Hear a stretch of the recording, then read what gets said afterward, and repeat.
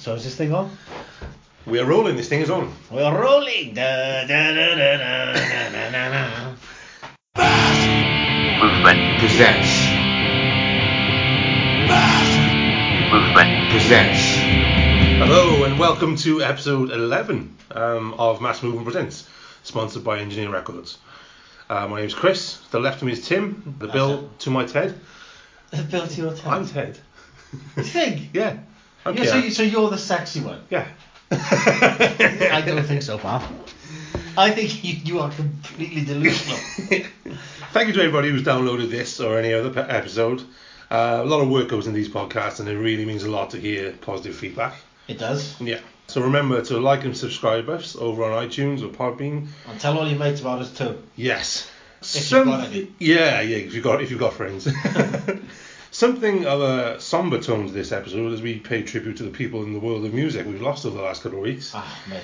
Yeah, it's been. So we're talking Vinnie Value. We're talking Reed Mullen. We're talking Josh Pappy, Terry Jones. So we're gonna be talking about them, paying a little tribute to those guys. We'll be talking about Picard, which dropped on Amazon Prime in the UK this week. But first, as ever, Tim is mad as hell, and he's not going to take it anymore. I'm as mad as hell, and I'm not going to take this anymore! Bloody Six Nations, mate. Six Nations Rugby. Okay. Big bag of balls. Big bag of balls. So the game itself or the fans? All of it. Or what aspect? Absolutely all of it. The whole... The Six Nations is the worst thing, right? Because it turns otherwise rational people into nationalistic chest-beating morons. Yeah, I'll go with that. Yeah. Because they just... Oh, I'm not a racist and I'm not nationalistic, but Wales, England. Yeah. Forget it, champ. I have no time for it whatsoever. Yeah, I tend to agree. It brings out the worst in people. Absolute worst in people. And it brings out this sort of mentality of just sort of... This rugby is a national game. I'm going from a sports point of view now. Yeah, alright. It's poorly attended though.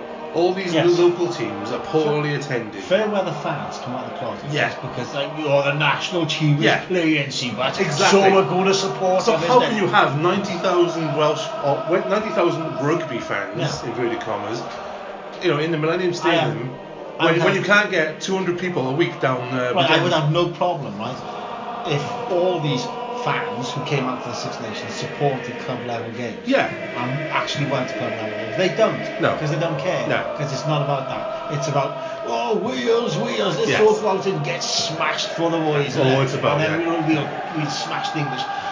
Never realising that our national game was actually invented in England. True though. Absolutely true. Yeah, it is. Absolutely true. It's true. Yeah. I can't stand rugby anyway. And I put that down to three major factors. Go on.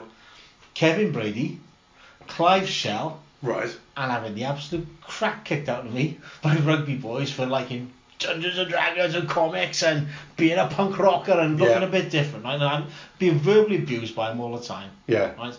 And then occasionally getting a kick in when they were a bit bored and they saw you after hours. Or Marsha, good have you now, boss? Yeah. Oh, smashing, you don't play rugby. What are you, some type of gaylord? It's sickening because my boy is going through a little bit of that now in school. Right. There's an element of sort of the rugby team. They've just got together. Yeah. And there's an element of bullying. They got this rugby mentality. Right. My boy is not into that sort of thing. Yeah. He's got his things he's into. He's into comic books. He's into Dungeons and Dragons. He's into Stranger Things. And he's getting that element is already. I mean, they're 12. And that's the point. It starts earlier than that, and that's the whole thing. It started earlier than primary school. I had a teacher called Kevin Brady, right? Right. And you all get out, you all play rugby on the field. Rugby. Yeah. And you always think these guys are massive, don't you? These teachers when you're tiny. Yeah. But he's not. He's like 5 foot. Yeah. 5 foot piss all and a squirt, if anything. Right? Yeah. So, and he used to If you didn't put all your effort into it, if you didn't like rugby, right, he would physically pick you up and throw you on the field. He could call you all kinds of names and give you all kinds of verbal abuse. Seriously. And belittle you because you weren't playing rugby. Right? That's disgusting. And that went on into secondary school, the guy called Clive Shell. Okay. Clive Shell, absolute dickhead. Yeah.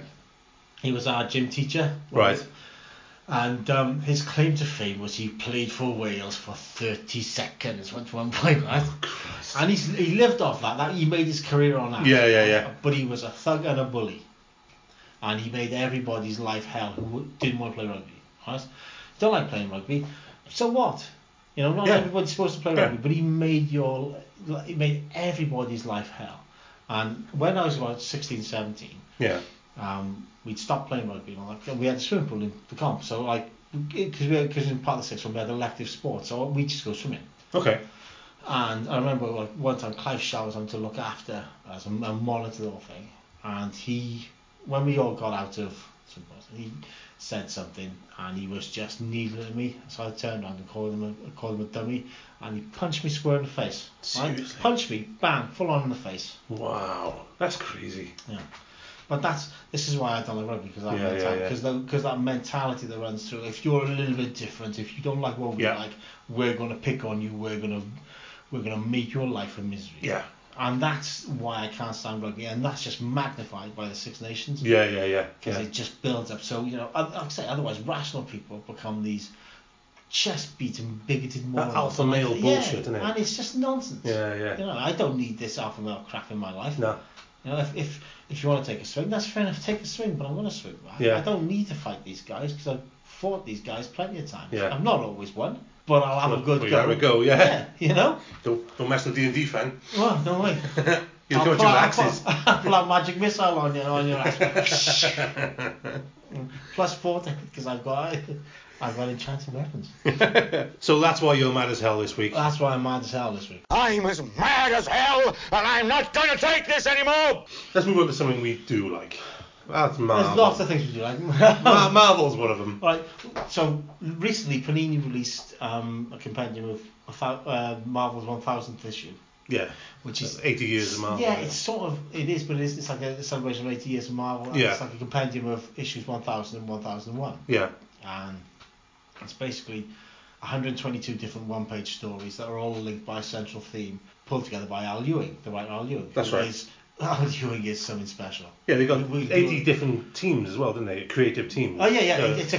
It's a massive list of who's who from comic books. Yeah. And it's just fantastic. And so the Panini compendium is out next week. Okay. And it looks incredible, and it's just a testament. You can sit down, you can take something different from each of these stories, because they all link into the 80 years of what was Timely and then later became Marvel in 1960. So they all been given an assignment, like you do a Spider-Man. They come up with an idea, and then like there's Al Ewing stories. There's like an artifact that runs through that's helped to create essentially the Marvel universe, create the different sides, like different factions in the Marvel universe. Okay. Since it first appeared, it's helped heroes, it's helped villains, it's helped scientists, it's helped all kinds of stuff. Yeah. But it sort of runs through the book.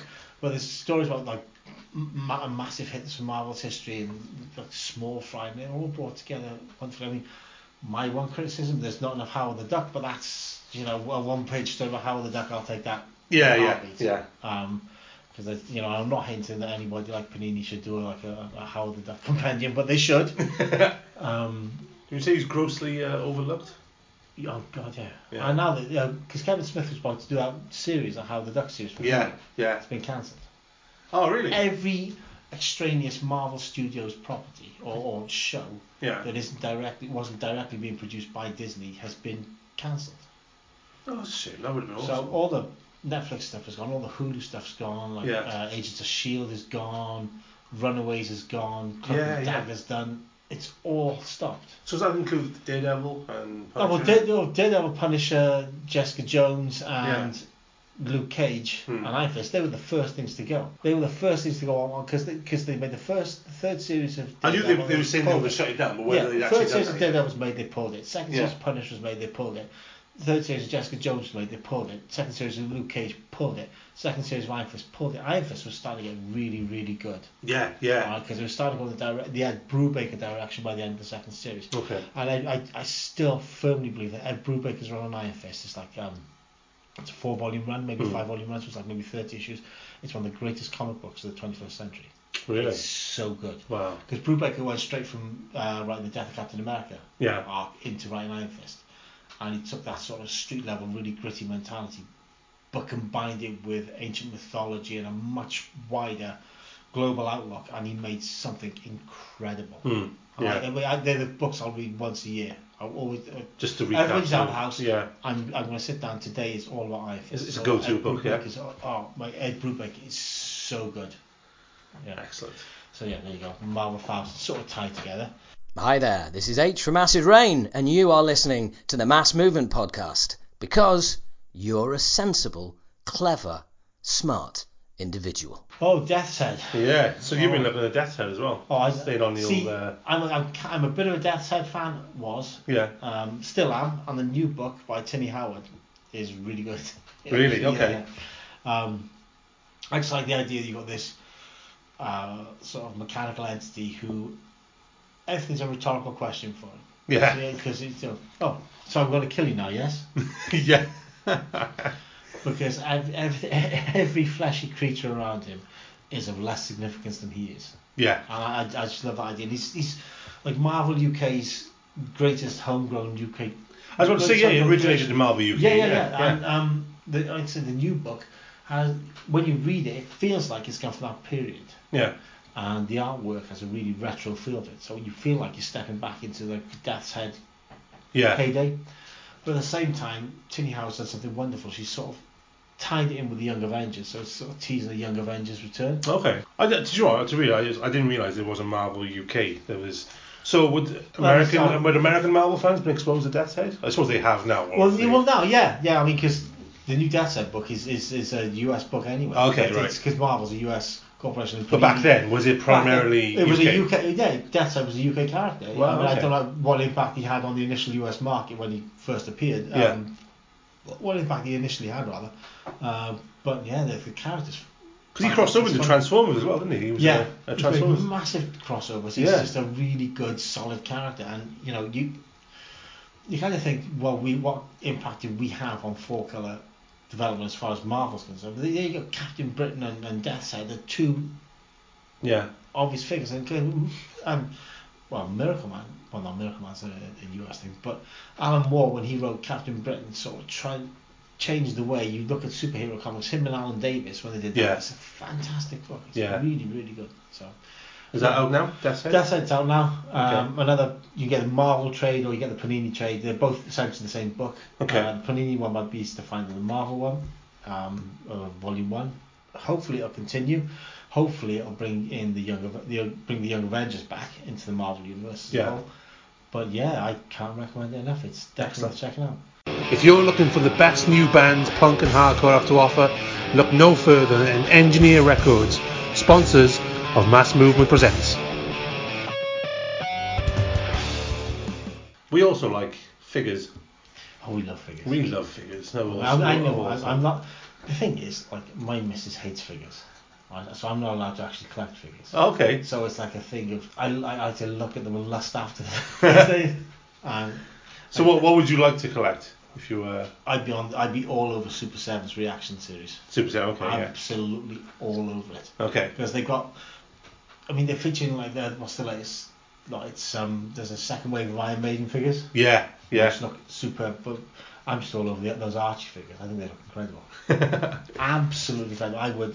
And the other ones do the Slayer figure. Is it Baphomet? Well, there's Slayer and Aliens. Yeah. All kinds of Transformers are in there. It's just immense. Teenage Mutant Ninja Turtles. But they got that authentic old school look, haven't they? Yeah, they do Universal Monsters. They do Misfits. Yeah. And if it was me, if Super 7 are listening, they would care to send me a box of the Universal Monsters and Archie figures, I would not say no, and I would promote the hell out of them. If you're listening, Super 7, because they are superb. They are beautifully crafted. There's that sort of, again, like retro look to them that makes you think, this reminds me of my childhood. This reminds me of what it was like when I was growing up. These are the toys I'd want to play with. But my problem would be keeping them actually in the packet. I couldn't keep them mint. Yeah. I keep them mint for maybe a day or two, and then I'd have a couple of beers and be like, you're coming out to play with me. Yeah.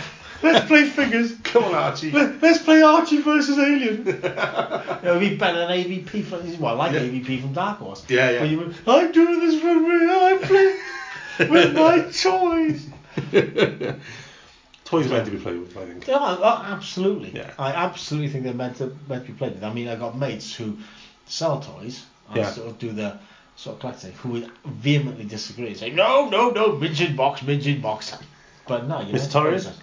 I'm not mentioning any names, but Richard is probably one of them. I mean, yeah, but Richard's a good guy, man. He's one of the best. Richard really is one of the best people I know. But yeah, he would argue that the case for minting box to sell, and even though I know he's played lots of his toys, because I played lots of his toys with him. But okay. We're talking toys here, yeah? Oh, we're not talking sex toys, you pervert. Oh, I don't know. I thought we were talking in Cody or something. Oh, mate, I'm too old and tired for that. Cup of tea, hot water, whatever. I can't even know. What they call it? You've got now. Hot water bottle. That's all. Hot water bottle. So that's a good idea now. Cup of tea and a hot water bottle. I was like the Goons. You remember the Goons? Yeah. With like blue bottle. Yeah. I have seen something you have not seen. What's that? I have seen your mother because of the washing line.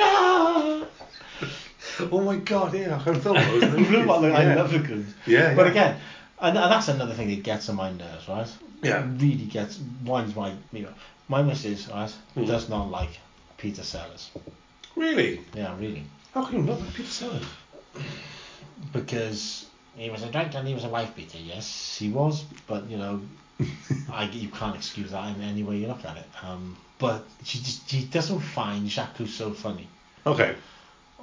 I can't understand why she doesn't find Jacques Cousteau funny. Yeah. I think the Pink Panther is the funniest thing in the world. Yeah. Yeah, and obviously the Minky. I think it takes a certain person, but yeah, I can see why. Yeah, but and that relationship between Herbert Lom with Inspector Dreyfus. Yeah. Because he is one of the most understated, genuinely wonderful comic performances of all time. Inspector Dreyfus with the Kill Clouseau and the twitchy eye. I can relate to that every single day. Yeah, totally. Yeah. Trying to chase up writers and people to send stuff in. It's like, kill this writer, kill. I can absolutely relate to people not hitting deadlines and all that kind of stuff. But anyway, back to Super 7. If they would care to send us some action figures, courtesy of Mass Movement, we would very much appreciate it. Oh, definitely. Because we love their toys and we will endorse their toys and do whatever they want to do. Basically, they can bend us over and they bend me over and do whatever they want. You guys are really exactly. Put those figures wherever you want. That's Saturday sorted.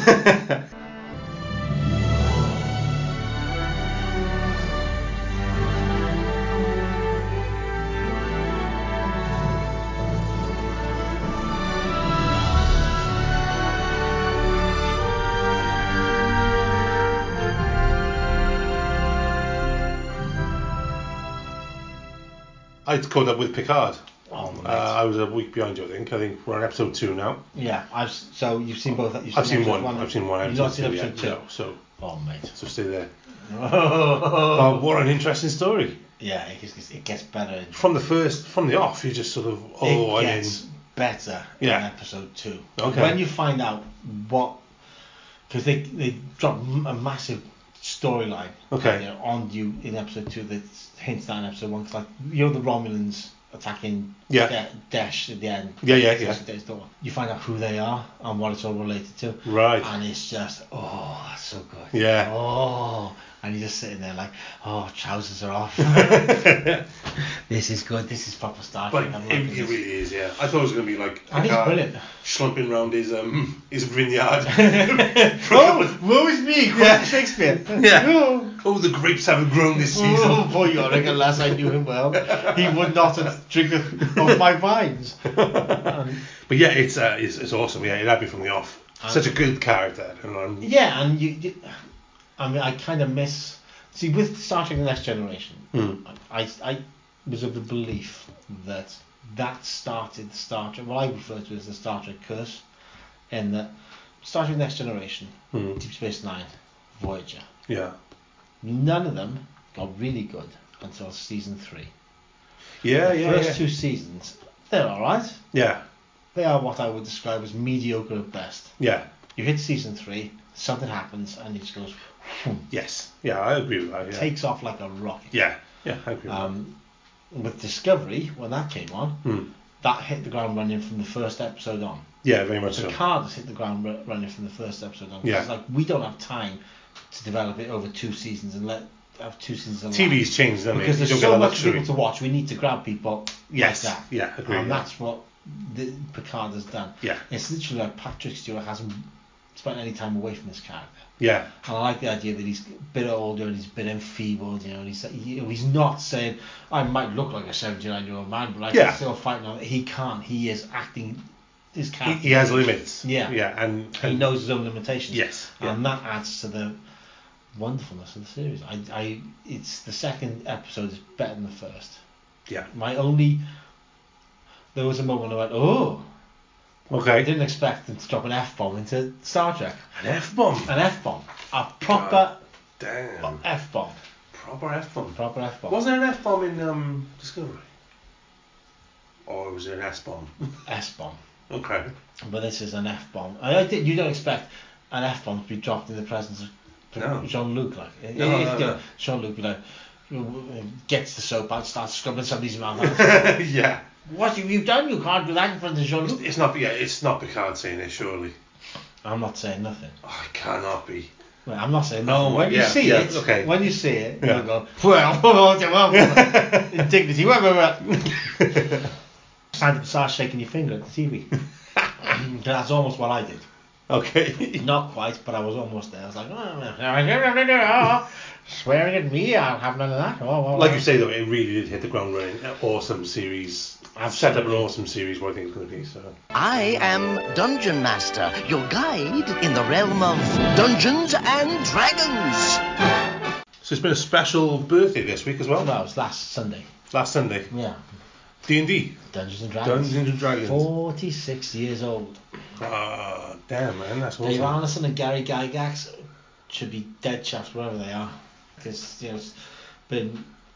I was thinking, like, it's 46 years of Dungeons and Dragons, but it's one of these sort of things you heard about on the grapevine when you were a lot younger. And I played my first game of Dungeons and Dragons in January 1983. Wow. That's how long ago it was. That's crazy. So for me, it's 36 years. So it passed me by. See, I just got straight into sort of computer games, like on my Spectrum. I did. Right. So the D&D thing passed me by. But but admittedly, by the time you started playing games, like computers were more of a thing. In 82, 83, it was like, what do you have, like the ZX81 and Pong. Yeah, that 3-4 years where it was between us was massive, really. Oh, in terms of culture and well, it was massive. Because we had Pong and Space Invaders, and by the time you were of that age, there was games like Dragon's Lair. Yeah, of course, yeah. So it's like a massive transition, but D&D was, because it was so awesome at the time, because it was so different, so radically different. This idea that you would adopt a character and you would play, and the story would evolve constantly, and the adventure, you have a guideline, but it's the decisions you make, everybody has to react to, because it was an experience that I've never forgotten. It's more sociable than poker. And do you know much of the story of how they came up with it, or? They were both war games. Arneson and Gygax. So Gary Gygax was a massive war game. It was Lake Geneva, Wisconsin. Yeah, it's Wisconsin, I think. Either Wisconsin or Milwaukee. My US geography in that area is not brilliant, but Gygax was a massive war gamer. Okay. And they came up with tabletop rules for miniatures. And right. That's how it started. And Dave Arneson helped him put the whole thing together. That's like 1972 through to 3. They came up with the rules, and then they decided to, because people started hearing about this and wanted to come and play Gary Gygax's games. Yeah. And this Greyhawk setting, and it was just this marvellous, massive game that was going on. And so they put it together, and they started trying to sell it, and it took off. Yeah. Exponentially from there, it became the game to play. And I heard about it primarily through my lifelong hetero not so gay partner, Richard. He's again. Torres. Yeah. And we played that. I played my first game of Dungeons and Dragons with Richard. Did you really? Yeah. That's cool, man. Yeah. So. And probably your last game as well. Yeah, the last one you played was Richard. I'd guess. No. Last but one. But you still do play with him, though, don't you? Yes. That's crazy. Absolutely. Yeah. That's awesome. That is. Last but one was with Richard. Yeah. Because he lives in Spain now. Of so course. When he's over. Yeah. We always make time to at least get a couple of games in. Yeah. But yeah, so I played my first game, and I'm still playing. 6 years later, we're still playing D&D. Well, that's great though, man. you got that bond. That's Rich is one of your lifelong. Rich is our lifelong friend. You know, he's one of those people you will, because we've got loads in common, but not loads in common. You know what I mean? So but something you played so long ago. I mean, I got lifelong friends, but there's nothing we still do. Right. I got nothing, like, I still don't grab my Spectrum. No. You know? Yeah, but D&D's a lot different in that respect. Yeah, I know. It takes you to countless directions and countless sort of other things. I mean, from Dungeons and Dragons, you at the time, like Games Workshop had started up. And what they would do was they were licensing other role-play systems from the US. Yeah. So that was how we found out about things like Call of Cthulhu, which then led into reading H.P. Lovecraft. Yeah. And playing games like Stormbringer, which then led into reading Michael Moorcock. So it opens up a massive, vast universe. From there, you go into reading like Rob E. Howard and learn about Conan, and all this becomes part of your sort of your DNA, everyday life. It becomes infused in your DNA. And comics are already a part of that, and science fiction's already a part of that. So it all becomes this massive miasma, and you just go, ich bin ein geek. that's what you are more than anything. But it makes you look more underground. It made it, I think, me and Richard and everyone else, we started to look for more underground sources of entertainment. So we got film and music and everything that was worth enjoying. We sought out. We actively went to find these things out and discover them for ourselves, and that's one of the lessons you learn from D&D. Because like where I live in Portugal, we were lucky there was a game shop, and it's like a couple of miles from the house. So like if you got some pocket money, if you walk down the game shop and you go into Griffin Games, and you'd look at the latest miniatures, and there'd be gaming systems in, and there'd be modules in, and you could just sit and then you talk to the owner for hours, and you spend hours in this shop just talking, and then you maybe come out with a couple of miniatures. And back then everything wasn't just Games Workshop as it was. There were sit-down miniatures at the time that were brought out by Games Workshop, which then I got you. Games Workshop. So there's Ral Partha, there's Grenadier as well, and there's TSR were making their own miniatures. So you had all these wonderful little figures that you then take away and paint. They become your avatars for the games and whatever else you're playing. That's how Warhammer then becomes a part of your lexicon, because you've got all these figures and you form them into armies, and it is such a part of my DNA. And there's so many hours spent learning how to interact with people on a social level, and not lose temper, not fight with people, and making lifelong friends who play these games, people who like you. Because you're kind of isolated if you grow up in a small town. You're thinking, well, there's nobody who's like me. But Richard was like me. Of course. Robert was like, and then Bino to a lesser extent was like me. But there was like a gaming club, and Adam was like me, and Poggles was like me, and you learn that these people, you're not alone, and you form your own friendships.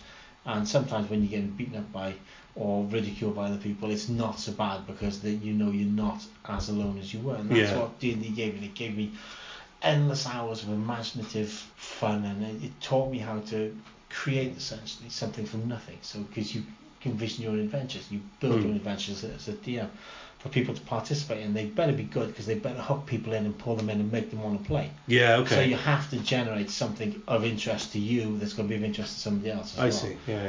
So it's just it's a fantastic system. I can't recommend it enough. It goes through sort of resurgences, doesn't it, every few years as well. But I mean, if it's if you find it when you're young enough, it becomes part of who you are. So it never leaves you. It's always there. Okay. And you wouldn't have stuff like Fighting Fantasy if it wasn't for D&D. Of course, no. Because the guys who wrote Fighting Fantasy, Steve Jackson and Ian Livingstone, who developed the system, were the guys who basically were responsible for Games Workshop. Games Workshop was them.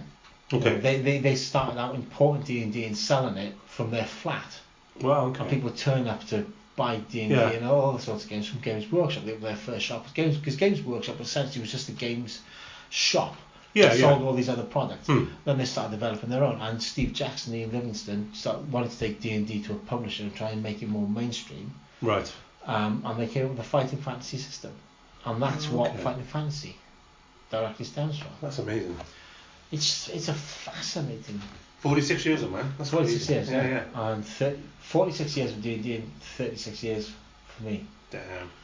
So here's to another 46 then. And well, hopefully I'll be dead by then, and this misery they call life will be over and done with. You'll still be playing D&D though, in the 80s and 90s. I want to have like I don't want to be buried. I just want to be like have a D20 shaped urn. Okay, yeah. And then everybody can take me out and roll me every now and then. Nice. 20, double damage. Hello everybody, this is Igor Cavalera from Peprick, Cavalera Conspiracy, and you guys are listening to Mass Movement Podcast. Right, so you have a track? Let's have a track. Who are we going to have a track from? We're going to have a track by Guiltwhip, brand new band from South Wales. And they are awesome. Yeah, I believe this is their first track. This is their first musical output. Yeah. Paul, the singer, used to be in Shaped by Fate. Yep. And amongst other bands. This is their first track. It's called Inner Violence, and it's a banger. Check it out.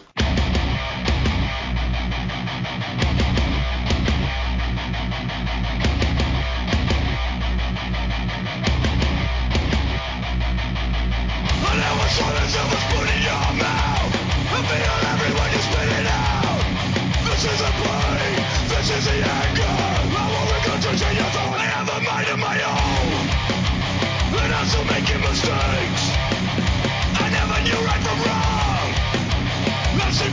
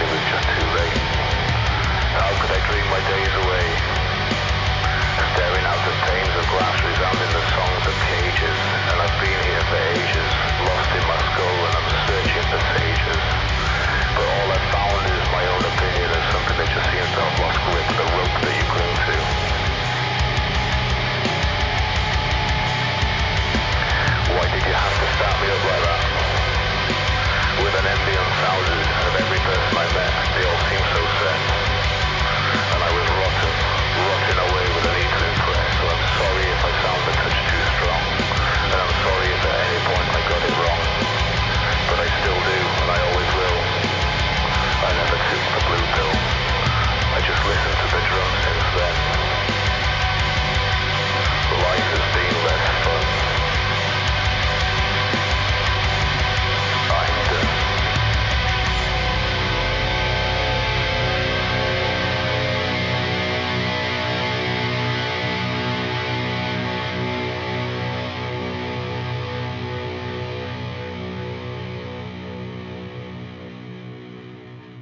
Okay, that was Inner Violence by Guilt Whip. Like I said, banger. So let's move on. As I said, we've lost a lot of people already in 2020. We're only it's early February recording this, and it's unbelievable. Massive kick in the dick. Yeah, and we these people have all influenced us, so we'd like to shout them out. So we got a few now to talk about. Yeah. So we're going to start with Terry Jones. Terry Jones, man. Go on. What's your Terry Jones? It's just Python. Yeah. But I think everybody's. The thing with Python is this, for me. Yeah. I'm not a fan of the series. Okay. I like the films. Yeah. But the series, I just think, aren't we trying to be so clever? Some of it I like. There are some sketches that are genuinely funny. Yeah. But a lot of it, you always feel like, really, is people trying too hard? Yeah. And when, again, this goes back to school. So I'm in the comp, and so children in need or some shit, and we were in sixth form, and a bunch of the people I was in sixth form decided it would be a great idea to reenact the Monty Python thing where they're climbing up a street. Oh, okay, yeah. So they decided they were going to climb up, John Street. And everybody's there to cheer them along, and I just went along, and I just felt like kicking them all in the face because I thought there's no originality. You're ripping off something somebody else has done that wasn't funny in the first place. Yeah. And you're expecting me to give money to charity. I mean, like, one of the people there I really like because she's so girlfriend. She was very cool, but the rest of them I just felt like stamping on them because it was all those sort of sanctimonious assholes. Yeah. Like, I'd be clever. Watch. Like you'd expect Python to be. Yeah, I know. Yeah. But they weren't. I mean, but the films made me laugh. The films were genuinely funny, and I loved ripping yarns. Okay. Yeah. So Terry Jones and Michael Palin ripping yarns. Yeah. That was brilliant. Yeah, it was absolutely brilliant. Far better than Python. Yeah. And I think Python's reputation is maybe overhyped, a little overblown. Yeah. The films are brilliant. I said you can't. Life of Brian. Holy Grail makes me laugh. Oh my god, yeah. And I like The Meaning of Life. I think The Meaning of Life has some wonderful moments when Death visits the Americans at the end. I think that's really funny. And it's the salmon mousse. But nobody played like that sort of shrill sort of woman. Did that shrill woman trick like Terry Jones. Nobody played your mother better than Terry Jones. Yeah. Basically, Terry Jones essentially plays everybody's mother. Yeah. But he was just. I mean, he was hilarious. Your Mother taken to the nth degree. Terry Jones was brilliant in that, and he was fantastic at character. He was a genuinely funny man in his own right, and I think he was constrained by Python. Yeah. To a large degree. And some of Michael Palin, when they were together, were just wonderful. Yeah. As it was by ripping yarns, because that was just hysterically funny. I found that far funnier than anything Python did as a TV series. Yeah. And dude's going to be missed. I mean, I like some of the stuff. Some of the sketches, some of the classic ones, like the Argument Clinic. Right. That's classic. There's the Upper Class Twitter. That some. I like some of that. But yeah, I'm what I think Python. I think the movies. Yeah. So I'm not the same issue with that. It's more entertaining, I think. Yeah. And because it's a 2-hour slice. That's it. Yeah. There's a story. It's going to go somewhere. We're going to do something within it. Exactly. Yeah. And sometimes I just think the sketches just have the tendency to disappear at their own backside. Yeah. Maybe. Yeah. But again, that's me, and I'm a miserable old sod, so you don't really want to listen to anything I say. But they would probably love you for that. Well, I would hope so. They'd have a sketch about you. I would hope somebody would love me. So yeah, I mean, from a hardcore point of view, it's been devastating, man. Yeah, Vinnie Value, and Reed Mullen. Vinnie Value, first of all, I mean, I think he went a couple of days before. Yeah. These two. Nothing's come out about how Vinny went. I don't even want to speculate on it. No. If I did have to speculate on it, it would be a very dark place, I think. Yeah. Was in. And we've all been there. You know, I just wish I'd been able to reach out and talk to somebody and just... Yeah. Because the guy's music's had such a massive impact. Because we're not talking old guys, yeah? We're talking... Like Vinny's... late 40s, 50s? Yeah. He's my age. Yeah, okay. Yeah, there we go, yeah. It's crazy, yeah. Yeah, so Vinny was my age. I think, you know, NRSV through to Warzone. And, who else was in? Grey Area, yeah. Kill Your Idols. Yeah, Kill Your Idols. And that's hell of a CV for anybody. One of the best things I remember about Kill Your Idols was they played Evil Fest. Yes, they did. The last Evil Fest. Yeah. I was at this last Evil Fest. Yeah. And Evil Fest was Massive Hardcore Fest was put on by Household Name. Yeah, in London. Records in the garage in London. Yeah, late 90s. What was it, about 3 or 4 years? Yeah, late 90s. So it's like 97 through to maybe 99. Yeah. I think, or maybe 96 through to 99. Yeah. Anyway, the one Kill Your Idols played. Yeah. It was them and Violent somebody else from the States. They were the two bands I was there to see. And I was there with them and we gone through. There was like a couple of H8000 bands were playing. Yeah. Raging Speedhorn played. Oh, did Archangel play? I think it might be Archangel who played. Yeah. Raging Speedhorn played as well. Right. And they always made my teeth hurt whenever they played. It's so much bass, your teeth are grinding together. But when Kill Your Idols hit the stage and they started playing, it was the best old school circle pit I'd seen in years. It was counterclockwise, and there was a bunch of 20-something, 30-something dudes all whipping it around. They're sort of that band, though. They're from that sort of slapshot, negative approach. Sort of, and they were just phenomenal. And that's my overriding memory of Kill Your Idols. And NRSV, I always remember because they were the. And it was an NRSV album that was the first record to ever arrive be reviewed by Mass Movement. Was it really? Yeah, it was. Bit of Mass Movement history there as well. Two Damn Hype Records, I believe, sent it through. Yeah, okay, yeah. And it was just amazing. Just hearing songs like more tattoos, we gotta get some more tattoos, because they just didn't care. There's no. It was just, let's have fun, and I think that's what Vinny's life was about as a musician. They came from that Murphy's Law sort of. That sort of tradition of let's just have a party, and that's what Vinny.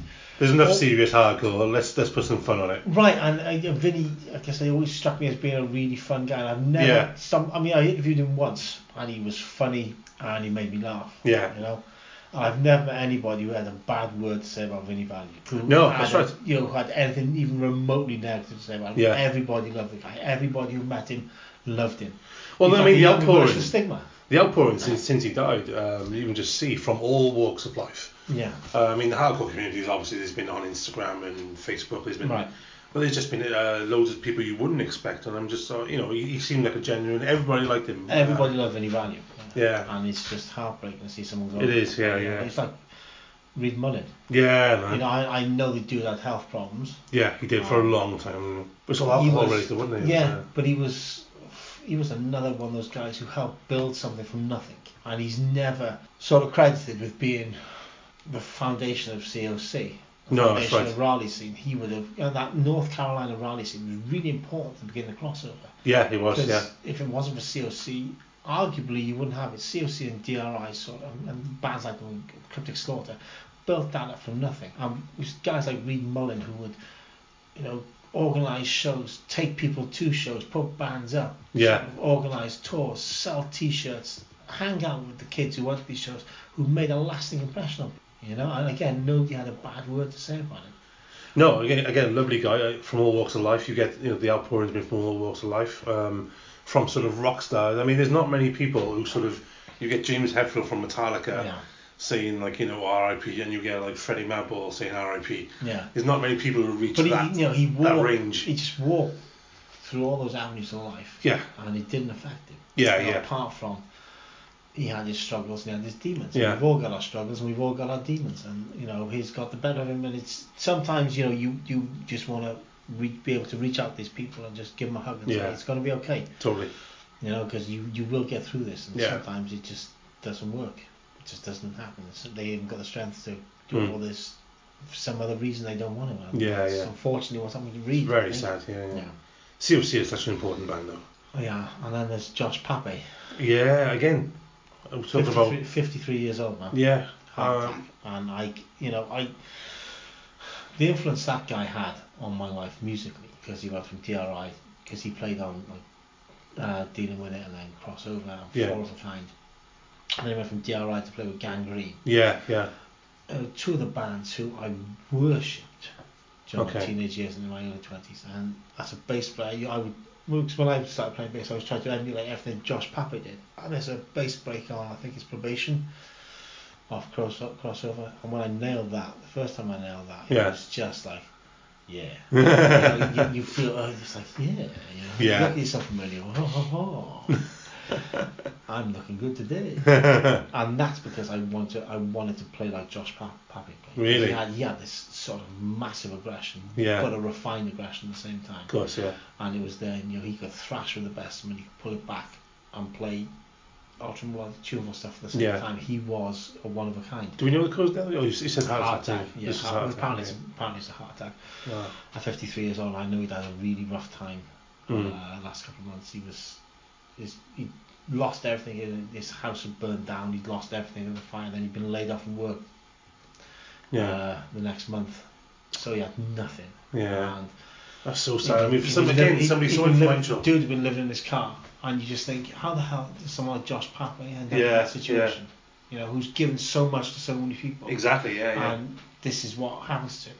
And, you need to reach out and just say, dude, come stay with me. Was he in the DRI, sort of the recent DRI? No. Lineup? He wasn't. No. He hadn't been in DRI since maybe 89, 1990. Okay. So what did you after Gangrene? Anything after Gangrene?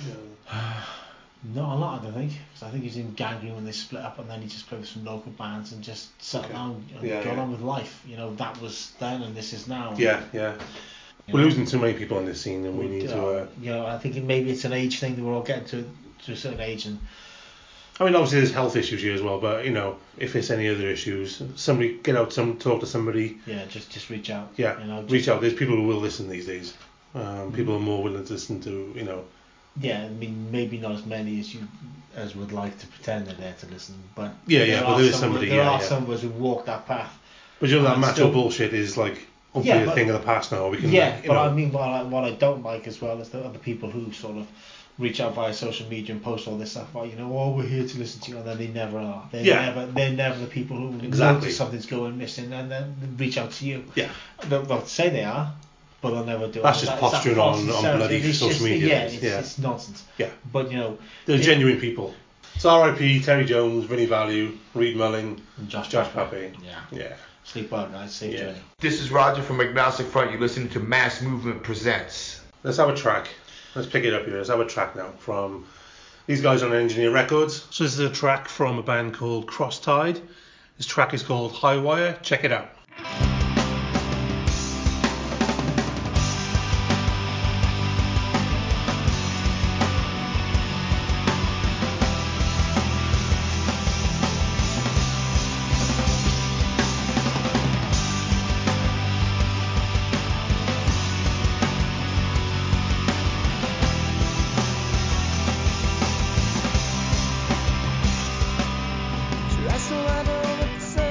Your legs get in the way.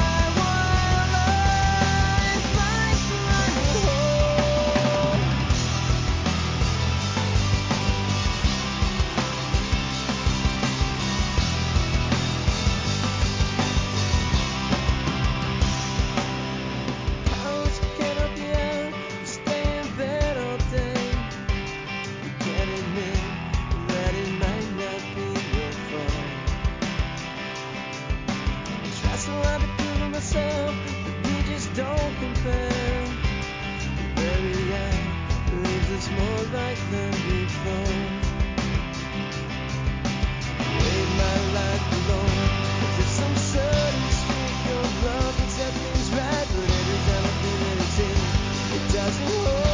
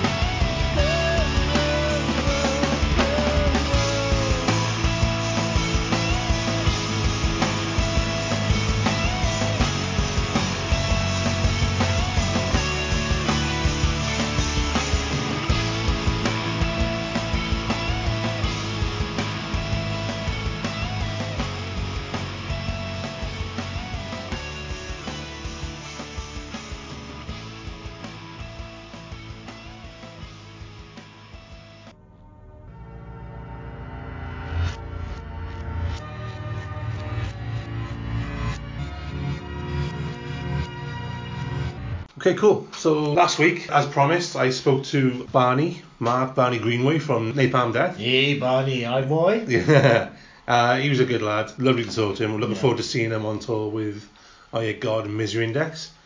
Feels like one of those old school tours, like from back in the early 90s. Yeah. Do you know, one of those package tours? It was just like similar bands. So he explains a little bit in the interview about this, how this came together. I can't wait to go see that. Well, but see, I'm there for Napalm Death. I'm not a massive IA God fan. No? No. Oh, okay. I think they're a very Marmite band. You either I'd agree with them that, or you don't. Yeah. And much as I love Marmite, I don't like IA God. I wish I did, but and I've tried to get into them. And it's just like, it don't work for me. But Napalm Death, my God, they haven't done a bad thing in their lives. The first I Got Take As Needed for Pain was just a soundtrack for 94 for me. It was just incredible. 94, so that would be. That's what I found. I think it came out in 93, but I found it around 94, I think. But around that time it was all, because that's when the Epitaph explosion was happening for me, so it was like NoFX and Pennywise and all that. Man, which I've been led into by Bad Religion anyway. So. We were on opposite ends of the spectrum then. Yes. We were. Alright, anyway, back to Barney. This is what he had to say. Okay. Hello everybody, this is Igor Cavalera from Peprick, Cavalera Conspiracy, and you guys are listening to Mass Movement Podcast. Hello Barney, it's Chris for Mass Movement. How's things? Not so bad, you okay, yeah? Yeah, I know Mass Movement magazine. You know Tim, yeah? Yeah, I know Tim very well. I've had for many years actually. Yeah. Top man, Timmy. Yeah. Excellent. Okay then, so obviously you're going on tour Europe and UK next month. Yeah. The tour with I God Misery Index to me reminds me, it's an old school feeling. It reminds me of those package tours like from the early 90s. Yeah. Are you looking forward to it? When did you first sort of meet the I God guys? Mate, I mean, I think, the general point, I suppose, is that you should always kind of look forward to it, because if you're not, then you should not bother doing it. Yeah, true, yeah. I think that's just as a general point. I mean, I'm the sort of person that I think Napalm is the kind of band, it can't be 50%, it's got to be 100%, and therefore, the whole sort of building of the tours, every tour that we try to do, to be honest with you, we try not to do just the run of the mill kind of thing, that people might expect, I mean, Napalm has its feet in a few different genres, and I think so. We try our very utmost to reflect that, because first and foremost, we've got to be happy, going out with a certain package, so and obviously that the people that are going to come will appreciate it, so I mean, I know that all makes it sound a bit kind of contrived, but it's not, you know what I mean? The idea is to make it the best for everybody, I suppose, Of course, yeah.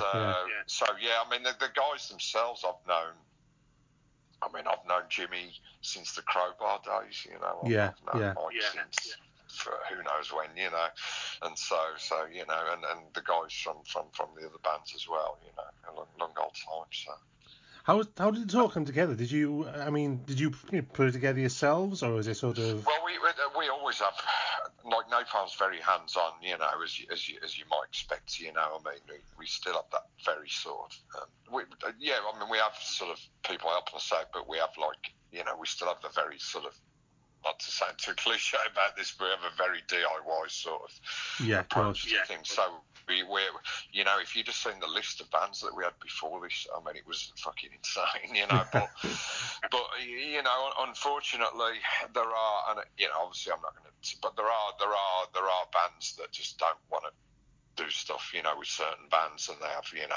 their own criteria, which is fine. That's up to them, but so this tour could have been a variety of interesting configurations, but so I mean, it's we had a very big involvement with it, and we just basically then formed it from there, what we could get and who we wanted, and the combination of the two, so. I mean, with so much sort of material to draw upon these days, how do you go about choosing set lists now?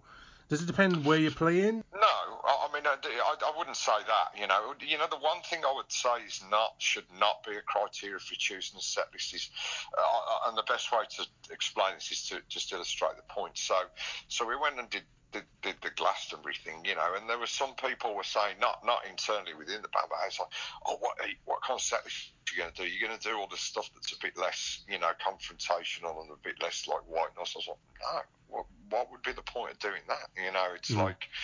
It's like we are, people like us for what we are as a band, and if that connects with most people, then why wouldn't connect with more people beyond that? I mean, why do you want to dilute yourself, just to do a gig that's a bit elevated, in terms of the public awareness, and why would you want to do that? It's like, that's, of course, yeah. So basically what we try and do is just give a bit of something for everybody, because Napalm is one of those bands that tends to get split into eras. It's not that we necessarily do that as the band members, but people on the outside of the band do tend to do that. So then taking that kind of logic, then we try and pick something from everything. And at least from my side of things, I always have this thing that I want to change it, consistently, because you go a lot of places, or close to places, may have already seen you once in the last 12 months, and I think it's always a good thing to give people something different. You know, give them different songs. You know, give them a different flavour, a different feel to the set list. You know, so we're always striving to do that. You know, always to make the band constantly evolving in all aspects. You know, we've never sort of, as far as we could help it, let Napalm Death stagnate or try to. You know, we've always tried to kind of move it on. You know, with the ethos and the kind of general style of the band as the sort of underpinning things, really. Yeah. You mentioned the people see the band as sort of two different sort of eras. I was recently involved in a sort of debate. Many different eras. Yeah. I was involved in a debate recently. It came up online who was considered the definitive vocalist, and it's surprisingly I was split. Like, I mean, I think it came across that you are, but people see it as two different bands. It's so strange. Like there's the Lee era, and then there's yourself. Yeah. See, I don't see it that way. No, I don't think I do. But yeah. And you know, I the thing is, I always looked at it like this.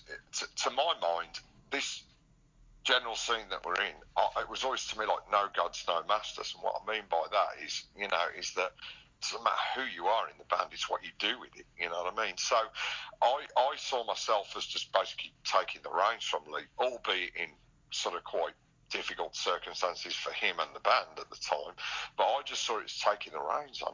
I didn't want to sort of establish my profile over Lee's. Never. I had a lot of time for Lee. He's actually a fucking friend of mine. You know what I mean? Yeah. So I never saw it like that. I just wanted to hopefully make it as impactful as what Lee did, you know, with the band, and as what Nick Bullen did before Lee. You know what I mean? So that was just always I just don't see it that way. You know, and like another thing to say about it as well is, as a band live, we never neglected the old material. We always played it, you know, because it's part of the band, you know.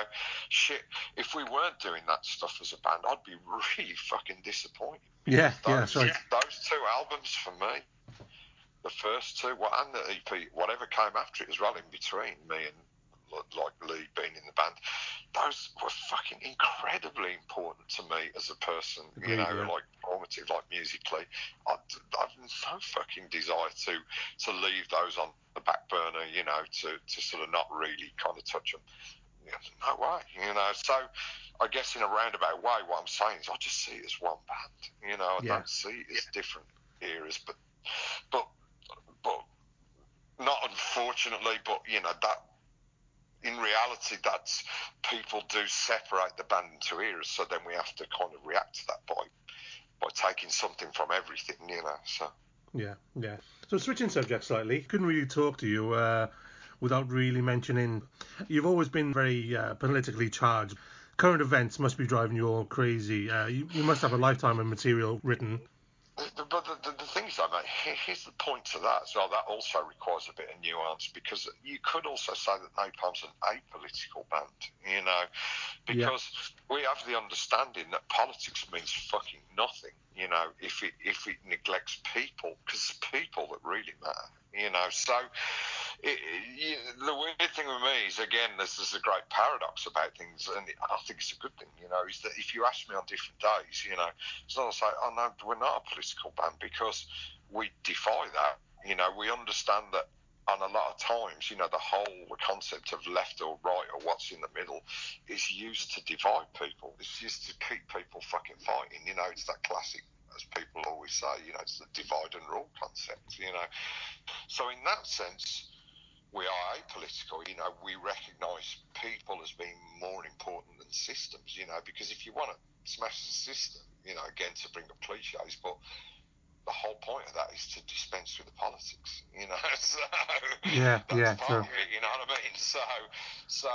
But then on the other side of things, as you rightly point out, there are counterpoints that are required, you know, because the world doesn't. The world, there is a great focus on things right now. There is a lot of things to focus on, but hasn't that always been the case?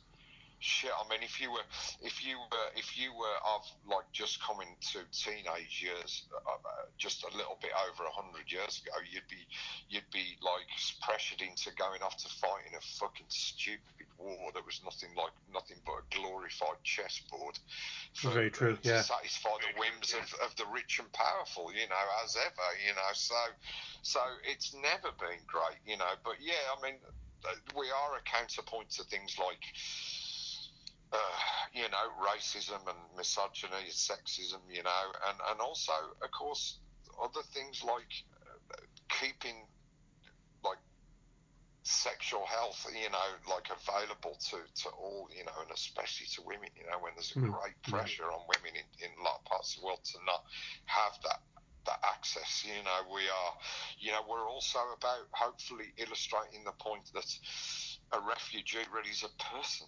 It's a person like anybody else. Is not he or she is not the other. They are a person. I think that's overlooked all too often, isn't it? That's overlooked, that fact.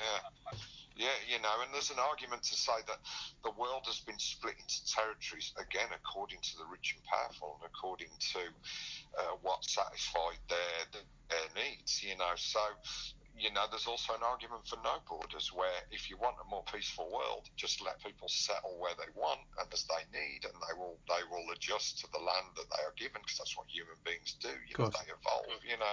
So, that's for me what Napalm is a part of. If you wanna like say it is a political band, So yeah. I mean, does that inspire you though in your writing going forward? Yeah, but everything, anything and everything do, mate. Yeah. I mean, I try to.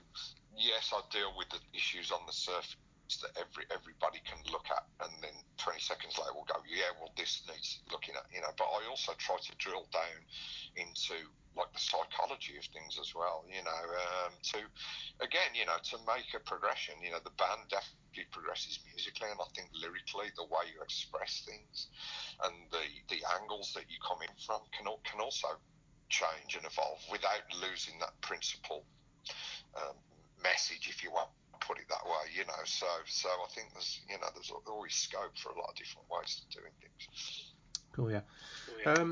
So going back a few years ago, a popular addition to your already popular discography was the Leaders Not Followers albums, where you paid homage to your influences.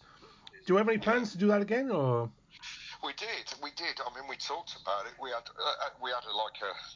sort of in the ether, like an ideas board or whatever. So yeah.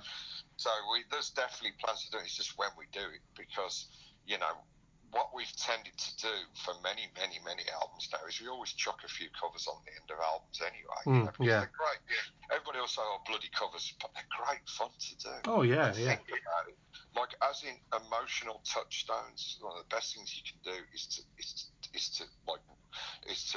take hold of something that you loved, in your formative years or beyond your formative years musically, it's great fun, to do that stuff, And I think it was bloody great to hear like Napalm Death covering Agnostic Front. Do you know what I mean? yeah, we did AF. I mean, we did Anti-Cymex, we've done bloody Decroits, and we've really sort of drilled down.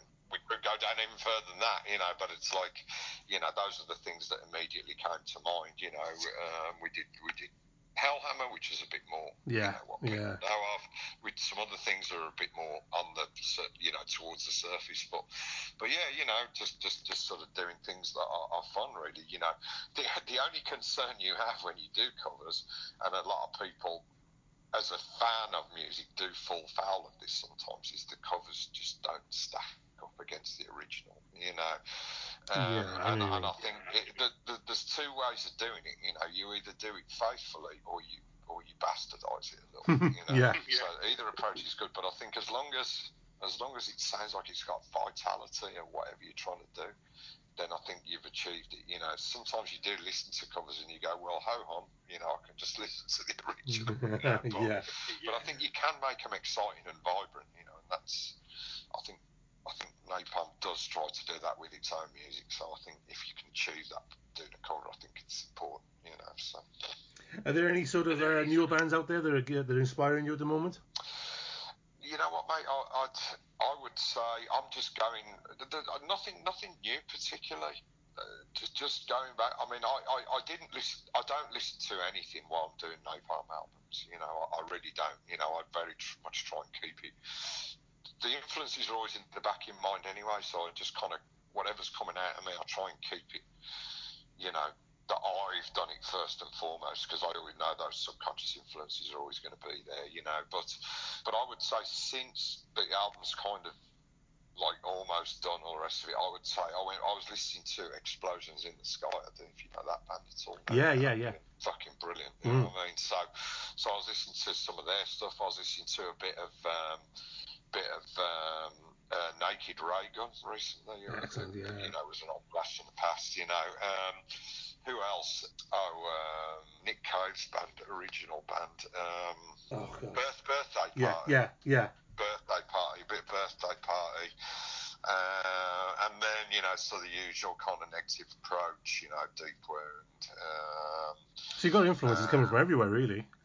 Yeah, from everywhere, yeah. Yeah, I mean, you know, a raft, just running over a raft of stuff, really. I always struggle when it comes to... I don't listen to stuff around album time. And then I start... Then I tend to, you know, sort of create an avalanche, you know, with my you know, and sort of listen to anything and everything. And you just want to stay focused, yeah? Then when somebody asks me, what I listen to, I'm like, what the bloody hell did I listen to over the last few weeks? You know, so, yeah. So after 30 odd years of touring now, then, what's the most important thing that keeps you sane on the road? Is there things you absolutely you must have? I always personally take a bag of books with me, you know, because I am a booker. I'm not a Kindle reader or nothing like that. I do like a book, you know. I really do, and I've got a wide sort of reading spectrum, because I've always been of the opinion that kind of that I'm a bit of a sponge, you know. I'm like, you give me knowledge, any kind of knowledge, even if it's not from my own perspective, even if it's not a perspective that I would naturally associate with. I just need to know. I need to know stuff. I need to know what's going on. You know, I need to know this perspective and that perspective and that perspective. You know what I mean? So I'm always like looking and what I can read next that might be interesting. You know, I must admit, I don't read a lot of fiction. I'd rather read like stuff that's based in fact, you know, or at least perspective on fact. Right. You know what I mean? Right. So I'd rather do that stuff, you know. So I'm currently reading a fucking huge like autobiography of Khrushchev, you know, the Soviet leader, which is very interesting. Okay. You know, yeah. So I've got a bit of that going on at the moment. So I've got some other bits and pieces in the background, you know, that I'm going to read, you know, down the line. But yeah, I've always got a bag of books. What else keeps me sane? I mean, that's it really, to be honest. I mean, if we're out doing a van trip, I'm usually driving the van anyway, partly, and you know, so there's always kind of that to deal with. Right. Yeah, and I've always got a little games console with just a mini one, because ever since I was a young kid, I've been absolutely fascinated by video games. Yeah. You know, and so I've always got something like that, and that's that really. You know, I've always got. We're self-contained, so there is always some work to do for Napalm on the road, so I'm doing a bit of that as well, and just generally, I think touring is a funny old thing. I mean, I've been touring 30 years now. Am I completely acclimatised to it? No, I'm not. You know, because you are in a metal tube of the many varieties of metal tube with generally the same few people, like for days, weeks on end sometimes, and you need to fucking deal with that, and it ain't fucking easy, mate. I'll tell you. I bet. You know, I mean, I just wish everybody in the world was really mellow and really, you know, really sort of willing to meet in the middle, but unfortunately people aren't like that, you know, and you have to do some quite difficult stuff sometimes, you know. So I mean, it is a very testing thing. It's not for everybody, you know. Bands go out on the road sometimes, people going there, this is going to be a fucking breeze. You know what I mean? Paymog, it's like, mate, that's not the fucking reality. You know? Yeah, what I mean? it's a hard grind. Yeah, don't get me wrong. It can be very fucking positive. You know, the whole privilege of going out to a club and playing where people can actually be bothered to come in and paying to come and see you on the door. You know, will buy a T-shirt that have already bought your records before they come. I mean, that's a fucking privilege. Yeah, you know what sure. I mean? That's a privilege that's afforded to very few fucking people in this world. You know what I mean? So, and I don't take it for granted. Never have done, mate. You know what I mean? Sure. Like I said at the very start of this, the day that I do is the day that I ain't doing it anymore. You know what I mean? I don't want to 50%, you know, for people. You know, so to wrap it up, then, I know you're a big Villa fan. I don't often get to speak about football with musicians, so. Do you get to Villa Park much, or I was thinking? You know what? I do when I can. To be honest, mate, at the moment I only get there a couple of times a season. Yeah. Because I actually live down on the south coast now. You know, I don't live. Right. It's really funny. I'm the only band member that's actually from the within the city limits of Birmingham. Yeah. And I'm the one that doesn't fucking live there anymore. You know, but yeah, I get there a couple of times a season now. So yeah, it's a bit up and down at the moment, but I'm very, very sort of positive as far as that stuff goes. You know, it's man, we were in the Championship last year. You know, and we didn't really start picking up till halfway through the season. That's right. Premier League's a fucking huge challenge. You know what I mean? And if we finish 17th, you know, outside of that, then I'll be happy. You know what I mean? And there's already rumblings of discontent. You know, but the club's, I think, trying its best, you know, and it's a difficult time. I mean, you know, you yourself from South Wales, look at the fucking rough time that Cardiff and Swansea had. Yeah, sure, yeah. I mean, Cardiff were flying fucking high one season. The next season, yeah. You know what I mean? So it's really like that, you know. So as much as we can hang on by the fingernails for now, if we've managed 17th this season, I'll be fucking happy. Like, you know what? If we go down, I wouldn't be fucking happy about it, but it is what it is. Yeah. If you don't win the games and you don't get the points, you don't stay up. It's that simple, like, you know what I mean? Exactly. I think they'll stay up. I mean, it just seems right to have them in the Premier League for me as well. Mate, honestly, I would disagree with you on that. I don't think anybody's got the right to be up there. You're up there for the points you get and the goals you get and the way you organise your team. If you ain't good enough, you ain't good enough. Oh, for sure, yeah. But what I mean is, like growing up in the 80s, it was like Villa were always, you know, there or thereabouts, weren't they? Champions. Yeah, Villa were European champions. Yeah, of course, yeah. You know what I mean? But you know, that doesn't mean anything. The past is the past. Yeah, you're right. Yeah. So you know, I mean, here's a fact for you. Like, I actually went to school with Dean Smith. You know, oh really? Manager, you know, him and his brother Dave Smith are old. I used to go to school with them. You know, so he's from Great Bar. You know, because I was born only like 2-3 miles from Villa Park. You know? Right. Okay. So we're all, you know, Dean and his brother. We used to drink in the Scott Arms pub. You know, so I know Dave really well. You know, Dean I know, but not as well as Dave, because Dave was in my year at school. You know, Dave Smith. So yeah, it was really interesting for me and my brothers. We were like, fucking hell, Dean Smith's got the manager's job. You know, because I followed his career when he was at Walsall. You know, Dean, and then he went to Hereford. You know, so but I would have never have imagined that he would be like manager of Villa. No, that's crazy. Yeah. So it's quite a weird and wonderful thing for me. Yeah. Well, listen, it's been great talking to you, Barney. Or Mark. What would you prefer to be addressed as? Yeah, either or is fine. But Barney's right.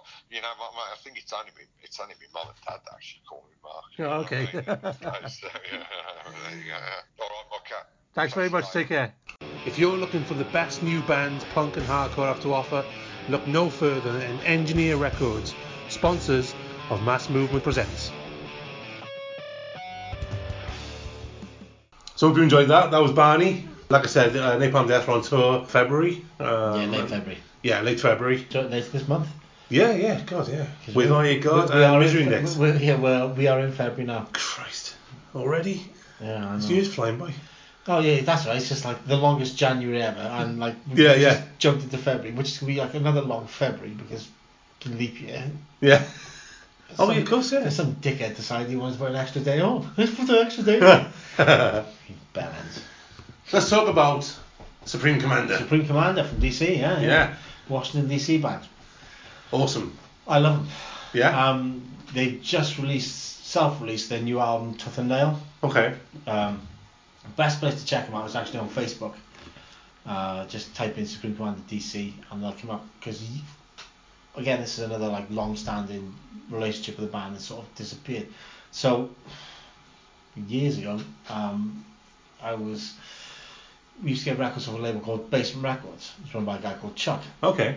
And one day Chuck sends through this album by a band called Supreme Commander. And I thought, well, I like the name. I like the name a lot. Yeah. So I put it on and I was blown away, because it's sort of Dag Nasty meets Fugazi meets Minor Threat influenced DC. Nice. Hardcore, just really tuneful, really melodic. Yeah. With a hell of a lot of punch. And so I'm pretty sure we interviewed him back in the day. And I spoke to Dan, their guitarist, a lot back then. And yada yada. And anyway, they just seemed to disappear. Okay. And nothing seemed to... They were gone maybe 5 years, and just after Christmas, coming into January, an email popped up in the inbox, and it said DC Hardcore. Okay, and it was Dan from Supreme Commander, and he's like, we've just got a new record coming out. Like, what have you done? It's like, well, health problems, we've all had health issues, and the band sort of faded in the background. So, but we're back, we've got a new record. Do you want a copy? And I'm like, does a bear defecate in the woods? Does a bear like to do its business in heavily wooded areas? And he's like, well, righto, I shall send you a copy then. So a copy winged this way over, and they're better than ever. I don't know whether it's the time away, whether it's a sense of maturity, more perspective on life. Okay. But their songwriting is just superb, and the new record Tooth and Nail is absolutely incredible. It's called Tooth and Nail. Tooth and Nail, okay. Album by Supreme Commander. Yeah, check them out on Facebook. Just check them out on YouTube. Just type in Supreme Commander DC. Yeah. Because there's a band that passed you by. You said let's check out. They're not one of these bands who sort of made some massive impact. They just did their own scene. They've always done their own thing. Yeah, They've always played according to their hearts, and like they were on Basement Records, now they've self-released this new record, and it's just wonderful to see a band with this much passion and energy who give a shit about what they do, and continue to give a crap about what they do and play what they want to play like their lives depend on it. And this record is just so good. I don't go to many shows, right?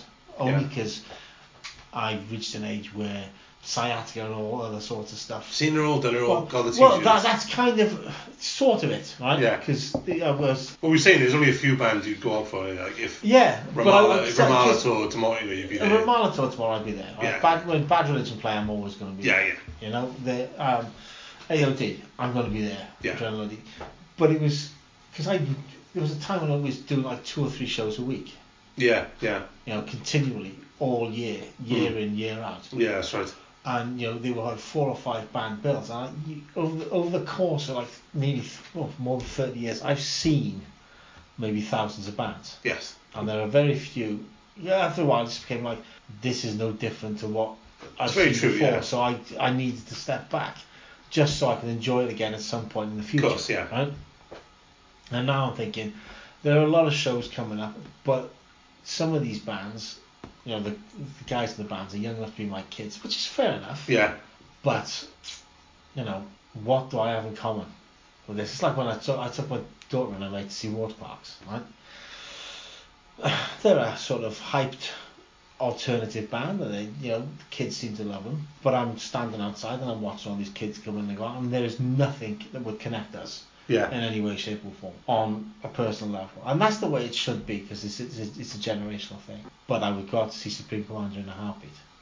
Okay. In a heartbeat. If they played, I would be there. They're on your list? Oh yeah, they are absolutely on my list. If they make it over, I'm going to see them. They're on your I will put on trousers today list? Yes.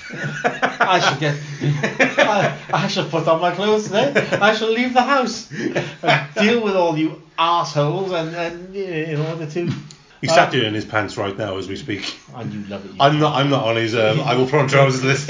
No. I like it, but I don't like it that much. And you love it when I sit here next to Nicky. But yeah, I mean, if I happen to be in DC at any point, which I fully intend to be, at some point soon, and they're playing, I would go, shall I have a takeaway pizza and sit in the hotel bar, drink all the craft beers, or shall I go to see Supreme Commander? I would go see Supreme Commander. Okay. I would sacrifice craft beer and pizza to see Supreme Commander. Did I give you a band I'd go see on Name Alone? Did you ever saw a flyer? Well, yeah, because it just makes you think, yes, you should be my Supreme Commander. Hail, Commander, hail. It's going to be a good night, whatever it is. It doesn't matter. Yeah. Is it a sex show? I don't know. Is it a punk rock show? It doesn't matter. Let's find out. Will there be big dildos bashing people to death? No, there'll be nasty influence hardcore, But even so, but mind you, right, I do think a show where there's only punk rock in the background and everybody's giving a big dildo, it's all fight! Yeah. Until there can be only one at the end and everybody has to beat the shit out of each other with dildos. That could be quite an entertaining night. Well, I told you about that show in London, didn't I?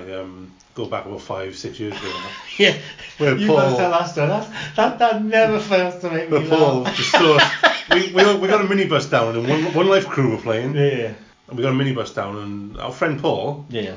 Mr. Jenkins decided to bring a bag of dildos. As you do.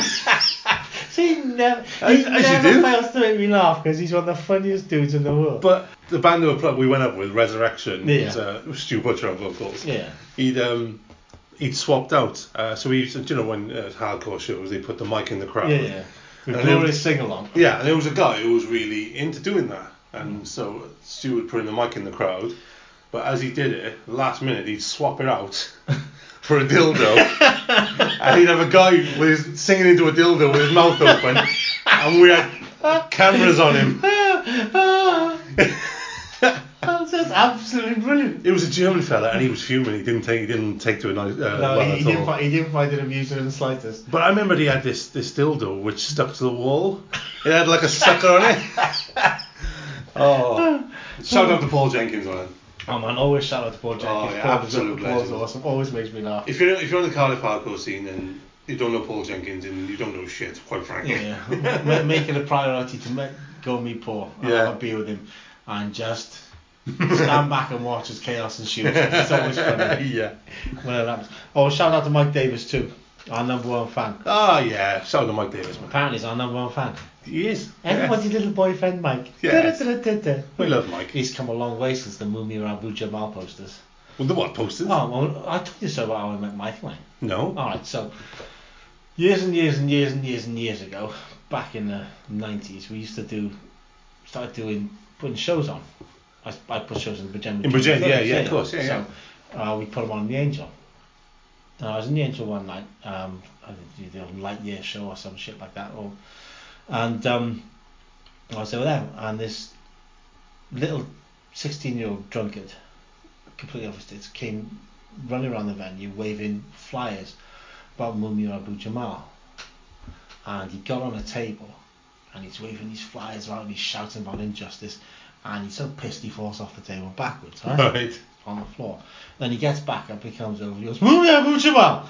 I was like, yeah, I know all about the dude, Yeah. And I know Jello Biafra is, and I know you've got these from Alternative Tentacles. It's like, oh, I love you, man.